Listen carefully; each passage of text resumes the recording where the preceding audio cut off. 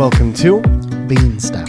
Today we are talking, well, we haven't really decided on a full name or title for the episode yet. By the time you're listening to it, we will have. But it's Coffee Botany or something to do with that. The plant, the seed, the farm, yeah. The growth, the botany. Green.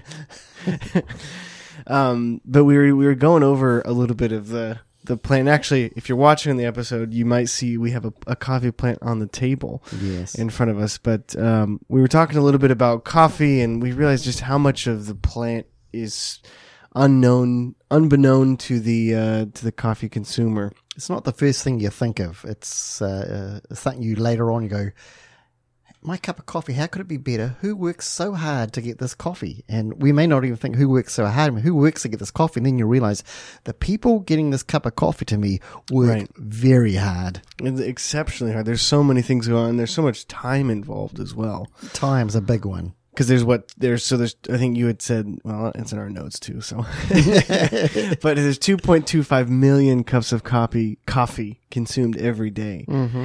And that's like, you think about that, that's incredible. That's an incredible amount of coffee. That's a lot, and that's the consumers we are consuming the coffee. It's not the producers. Right, that's just people drinking. That's a lot of ground up coffee getting thrown away every day. And I wonder, and I don't myself very much think about when I'm sipping on that flat white or whatever coffee it is, what's in my mind? Probably something about to do with the day, how nice this is, whatever. But the stresses or the relaxers of the day. Plant doesn't come up very often in terms of, oh man, someone worked very hard to get this for me. Right. And I mean, you don't. Yeah. I mean, like it's so different when you're eating like fruit or something like that, because you think of fruit and you think of the fruit that grow on the tree, or more commonly. But coffee is so concealed within our cup or within a liquid. We don't actually often see the green fruit that it comes. Yeah, that's right. Which red is fruit, and that green fruit that conceals. That's not the coffee seed. That even conceals the seed within it. It's like you don't get to see this stuff. No, we don't. We often get that wrong. We don't pay much respect back to the origin. Or we get a packet of ground coffee. We don't even see the seed within the coffee cherry. So it's like, what are we talking about? Yeah, well, and coffee is a primary export for a lot of countries. Mm-hmm. Latin America, Africa, Asia. And how many jobs in those coffee producing countries? I've looked, there's different stats out there, but you were talking around somewhere 25 million people. That's their income. Wow. Is growing the trees so that we can sip our cup of coffee. But then on a global scale, coffee actually provides jobs for more than just coffee producing countries. Mm-hmm. It was 500 million jobs. That's what they say, and that's involving people utilizing coffee indirectly or directly, right from the plant itself or later on in the process or in another country. 500 million. That is their income. That's a lot of people to be involved. That's a lot of people moving coffee and roasting it. And we used to, at our roastery, sometimes we would think just at the roaster when it gets there, how many hands does it pass through before we actually put it in a packet? And I can't remember. We're talking about 30 plus hands by the time you take the bags off the truck, you take them in, and then you count the beans, you count the bags, and then you take the bags and put them onto a pallet, and it goes on, and you realize the roasters then take the beans and then the packers. It's a lot of hands involved just at the roastery. Did you count everybody as two hands or one hand?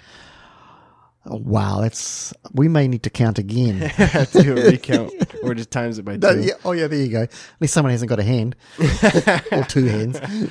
But yeah, I mean, just kind of starting from the very beginning, coffee comes from a tree. And I know we've talked somewhat about this in the past, and hopefully this episode, or we might have to bleed over into multiple, but we'll go into a little bit more in depth of just the actual process of what's on the tree, how does coffee grow and where, and that kind of thing. It's really interesting, the whole coffee tree, or some of the writing, some call it a tropical evergreen shrub. It makes me think of Monty Python. Okay. A shrubbery. Oh, mate, I'm not dead yet. Yes. But it is an evergreen tropical shrub. That just does not sound like coffee at all, does it? Well, if you look at that right in front of us, what's that look like? Well, it looks like an evergreen shrub. A tropical evergreen shrub. And how high or how large can obviously what's in front of us is fairly small. Yeah. But how large can one of these grow? Oh, a coffee tree, they get big. I mean, we're talking 100 feet. Wow.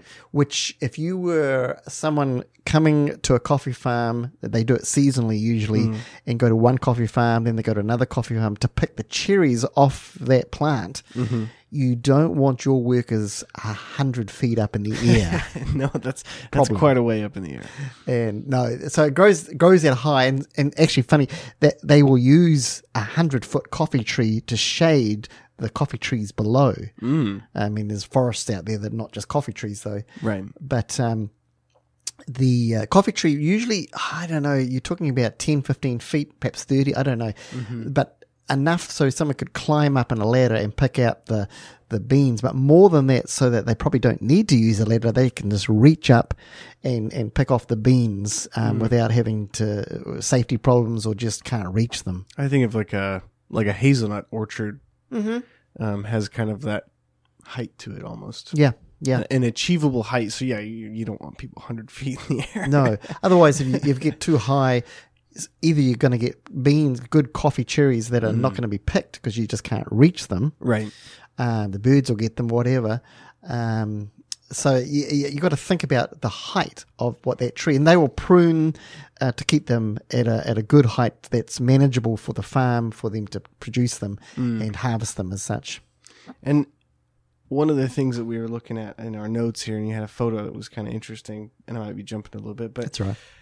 The different types of coffee plants, what they actually look like, can be different. That's from right. Variety to variety, but just what they look like specifically is, if you're looking on the podcast or watching it, sorry, there's going to be a little coffee tree on our table here, but they're a very green plant. Yeah.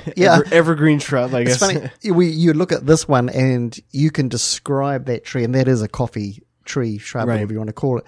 And it's going to grow 100 feet if we allowed it to do that. Maybe not in that pot that we have. No, or I doubt I'd be alive at that point. But it's interesting.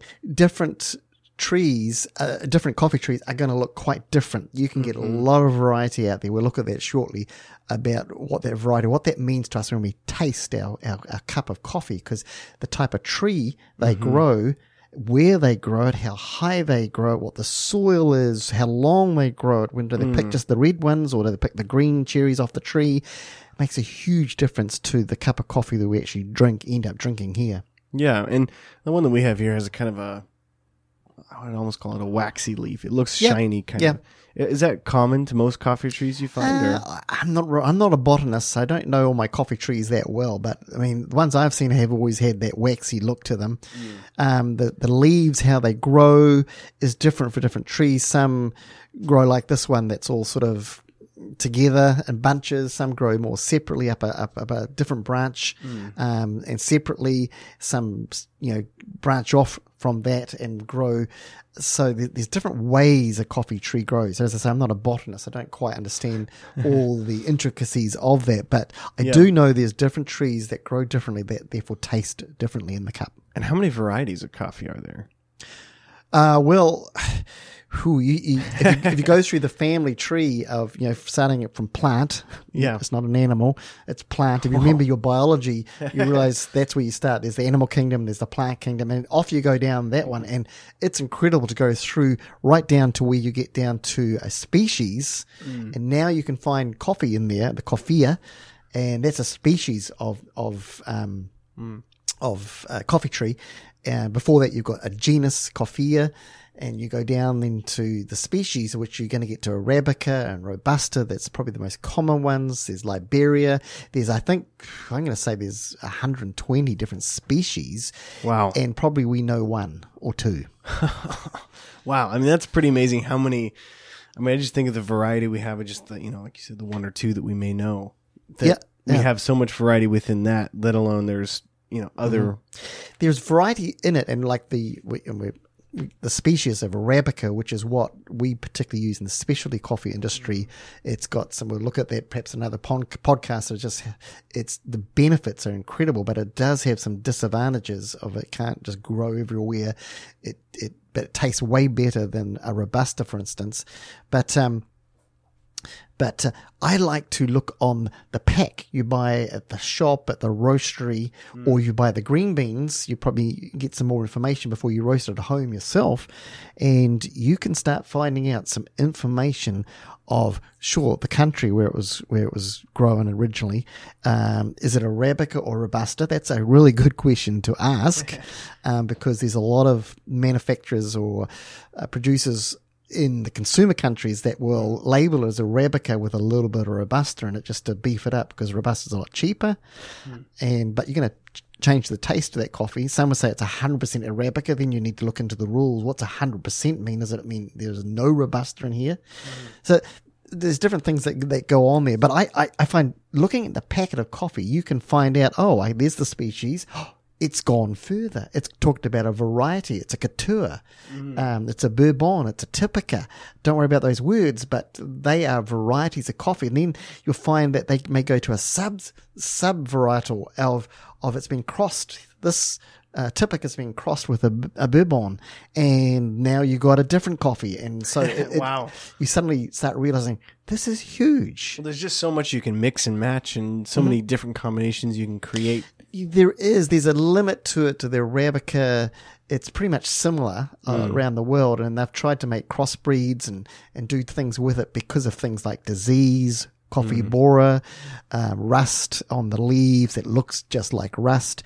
If that happens to a farmer on his tree, as it's happened recently in Guatemala and some places that ruins your crop, and suddenly you don't have income for that year, and what do? Wow. You can't just you've got nothing else to lean back on as a farmer, and you've got to look at what I need to get a different pineapple. I need to grow apples. What do I need to do to survive? Because my coffee is dying.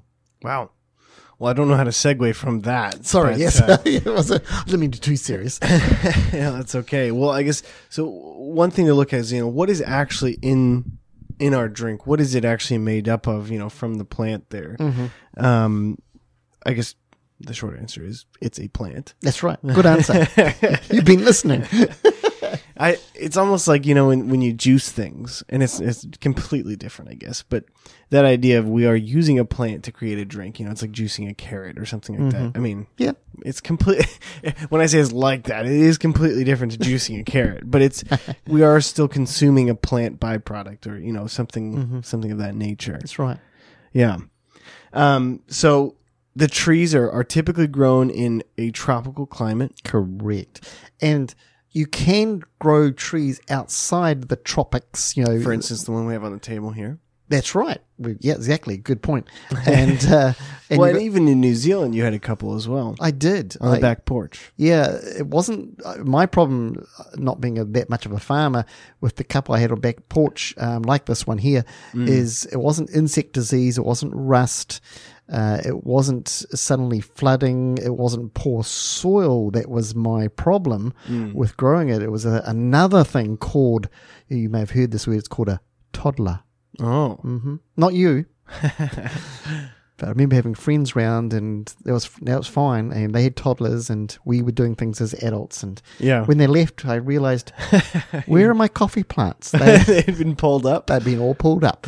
Anyway, that and frost. Yeah. I found, and we're getting on another topic here, that frost is a huge barrier to coffee, and you're not getting that in the tropics. When I talk about the tropics, and talk about between Tropic of Cancer and Capricorn there. Right. And if you get it in between those, you're in a good place. You're in a good place, and you start losing some of those variables that are going to ruin a coffee tree. Yeah, absolutely. And the other thing is rainfall. Yeah. You need a lot of it. You do. And at a certain time of the year. You need it to be at the right time. Yep. I mean, do you think of a place like where we are in Oregon, we get a lot of rain. Yes. But we're not at a tropical climate. No, and the length of time it rains in Oregon, and the cold and the frost makes it very hard to grow a plant. You would need to bring it inside to grow a plant like this. Are there places that greenhouse coffee outside of the tropics that we, I mean, that's one thing I always wondered, like, are there countries greenhousing coffee that don't? There could be. I know. I mean, they grow it in America, down in California. They grow it. I'm not sure. I don't think they put it into greenhouses. The problem you're going to have there is room and space to store in a greenhouse. The amount of coffee trees we were talking about before, right? You won't have enough space to do that. You need just sheds and sheds and sheds of warehouses of coffee, buildings, I should say, to grow your coffee in. And that gets really expensive because you've got another thing called humidity. Right. You've got to keep it in a certain humidity, and those sheds, who's going to pay to keep the heaters on at night? Right.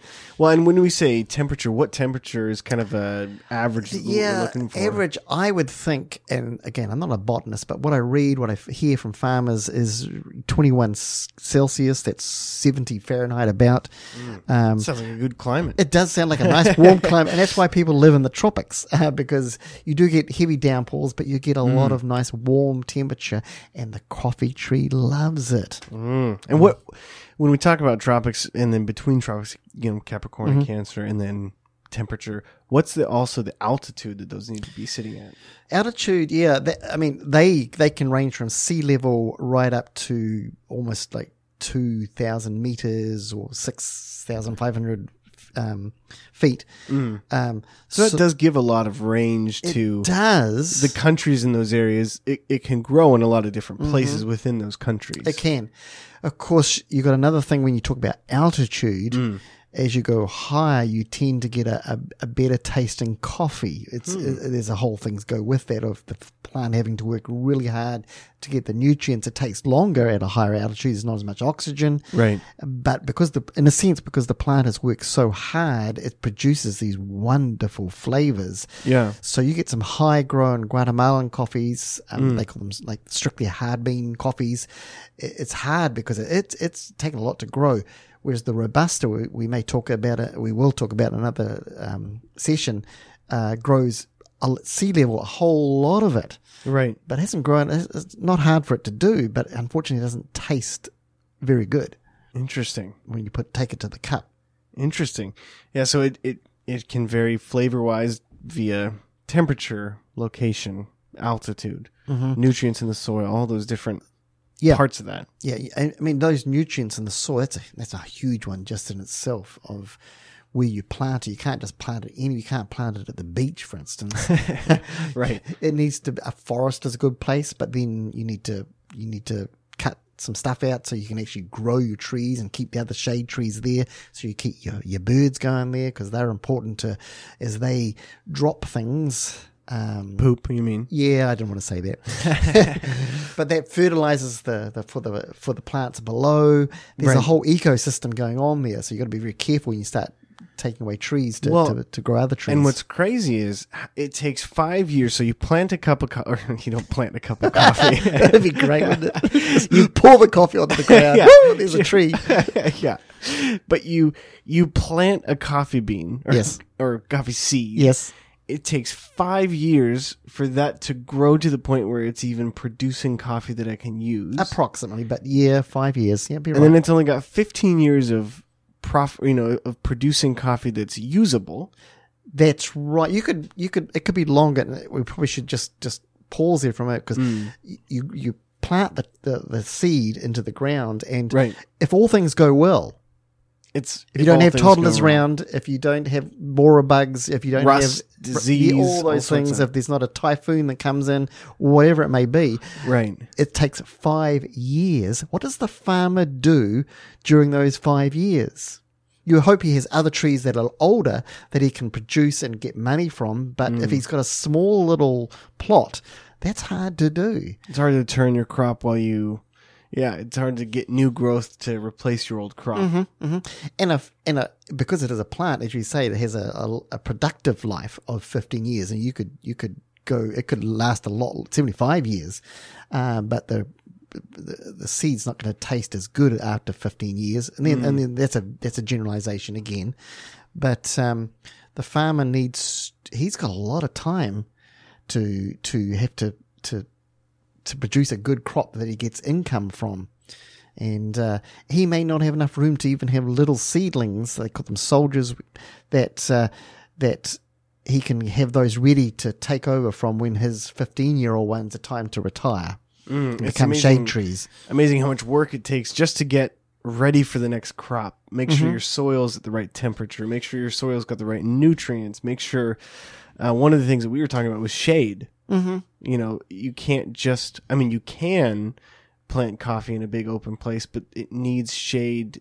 What were you saying? The first year, if you plant it in a big open sunny field, the first year will be okay. Well, the first producible year, so after 5 years, it might be okay, but you're going to start to not get as good a coffee from that if it doesn't have enough shade. Was that what you were saying? Yeah, not quite. Not quite. Oh man, sorry. It's a good try there. But we were talking about pollination. That a coffee tree, it's self-pollinating. The Arabica is anyway. That's right. That's right. And because it's self-pollinating, it can just do its own thing. It can do it alone. Right. But if they've found that if you have other trees around that attract birds and insects, and particularly the bee, it is then can help pollinate the coffee tree. And they talk about 50% more yield on that tree because of pollination from insects that happens. Wow. And it just means there's more stuff going on, so more gets pollinated, so you get a bigger yield. And I better say, in case someone comes back and says, whoa, Justin, what about Brazil? Which doesn't have a lot of shade-growing coffee. It's all in, you look at pictures of Brazilian coffee trees, and it's all in beautiful rows. I've been there myself, and there's no shade trees going on. There may be a few, but typically it's just out there in the open. Guess what? Brazil's right in the middle of the tropics, and it's a climate that works beautifully for coffee. So if there's rain, that's fine, but by the time the rain stops, it's the right time for harvesting. It's just a good climate for coffee, which is why probably Brazil is one of the top producers in the world of our coffee. Everything just lines up really well. It's a great place to grow coffee. Yeah, and you were saying even just the smell when you were in Ethiopia. You mentioned that you can even just smell coffee trees. You can. It's an experience that I thought I would never have, but there I was going down a dusty road, and you had to have the windows down because it got so hot. Right. But then you had to have them up so you didn't get so much dust in the 4-wheel drive thing we were using.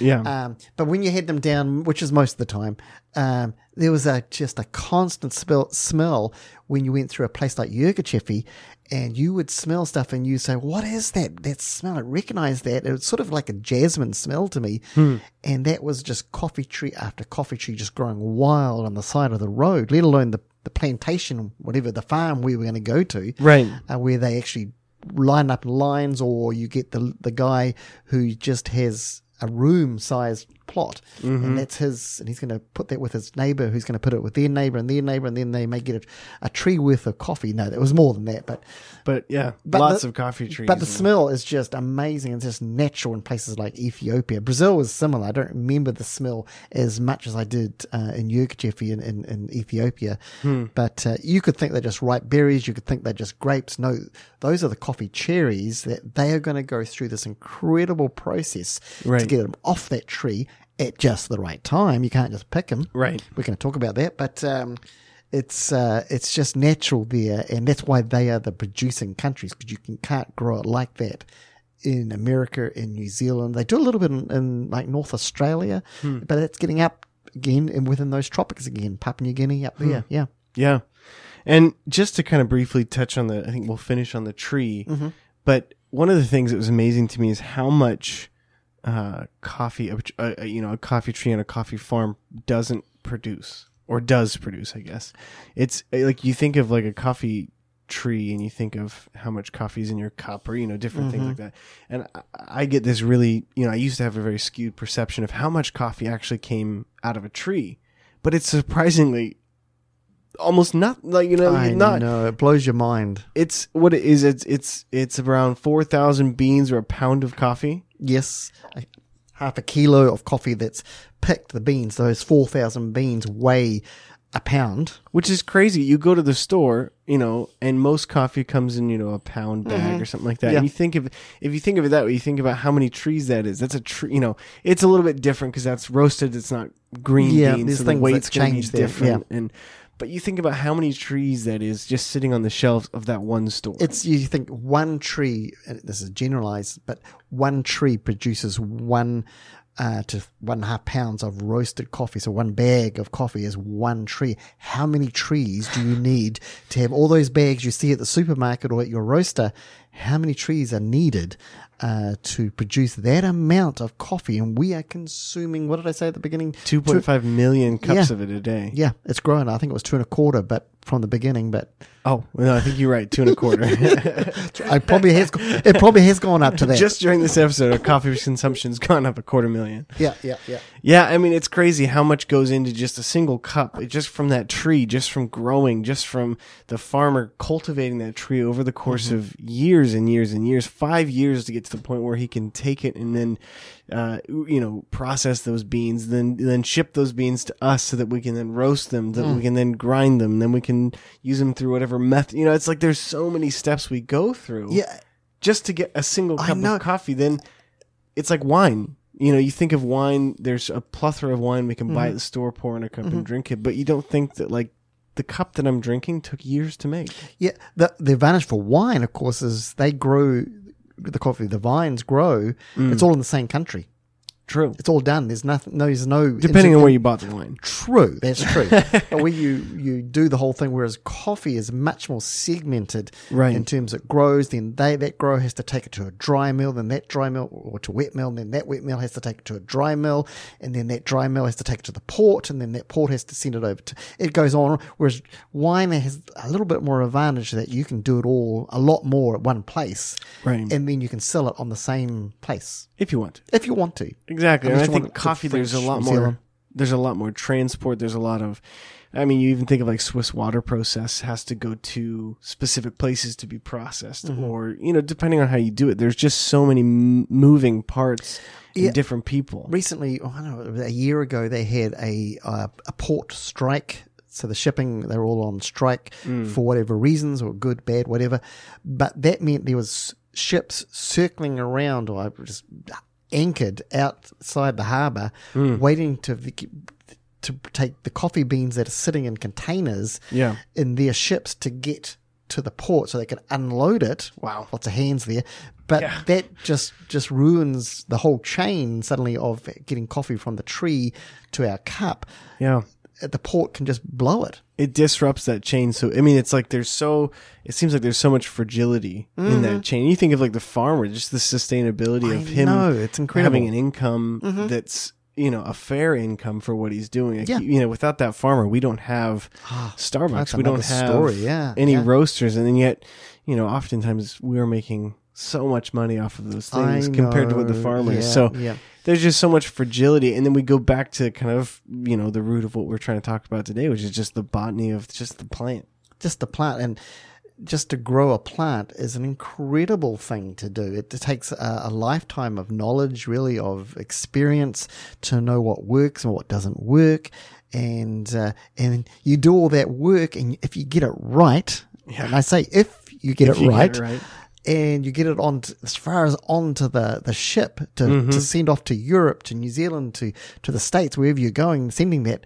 And if it gets stuck outside the port, and your moisture content of the bean or the hull in the where it's been stored in the ship, something goes wrong, it's there too long, and then us, the roaster, get and say, we always do a sample of what we get compared to what we were sent months ago, and if it's not the same, we can say no. We need a different sample. You need to get a different lot. This one's not going to work. This doesn't taste good. It doesn't happen that often, fortunately, but there's that chance, that possibility that what you produce may not be any good. That strike has caused a problem to our farmers. Yeah, well, I think that's kind of where we're gonna stop today. And I know we've only kind of briefly touched on so many things. There's still so much to go into, so we will save that for another time. But hopefully we've kind of given a little bit of an idea of what that kind of looks like. I know it's been a little maybe haphazard, but... and it's really...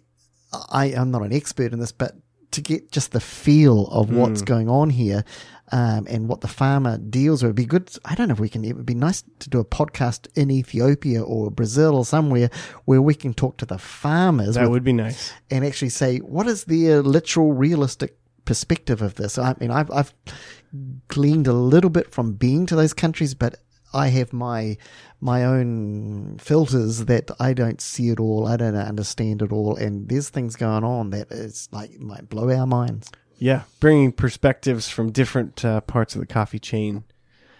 But so we are going to go more into this in other episodes, but we're happy to stop here today and hopefully give you some insight into kind of some appreciation for the cup itself. I would say, when you buy your next bag, if you're roasting it, you'll find this out too. But if you buy your next bag, take some time to turn it over usually and look on the back and see what the name of the farmer is.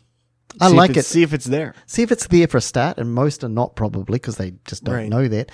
But if there is a name there, you think, wow, here's the name of a person who's done all this work to get it here, and I'm thankful for that. But just if the farmer's not there, check the varietal. I would say check its Arabica first. That's probably the first thing to look at. Right. And that's usually big on the front because they get quite excited that it's Arabica, but that's a pretty big general thing that you need to go a little deeper than that. Yeah. Well, thank you again for tuning in, for watching, for joining us. We hope you have learned something. If you have any questions, any comments, feel free to notify us of that in the usual ways: our website, or Facebook, or Twitter, or MySpace. Or no, we don't have MySpace, but anything, YouTube. And thank you so much for listening. And again, we look forward to chatting with you again next week. And we're also excited to see what coffees you try, what farmers you find. Yeah. Thanks.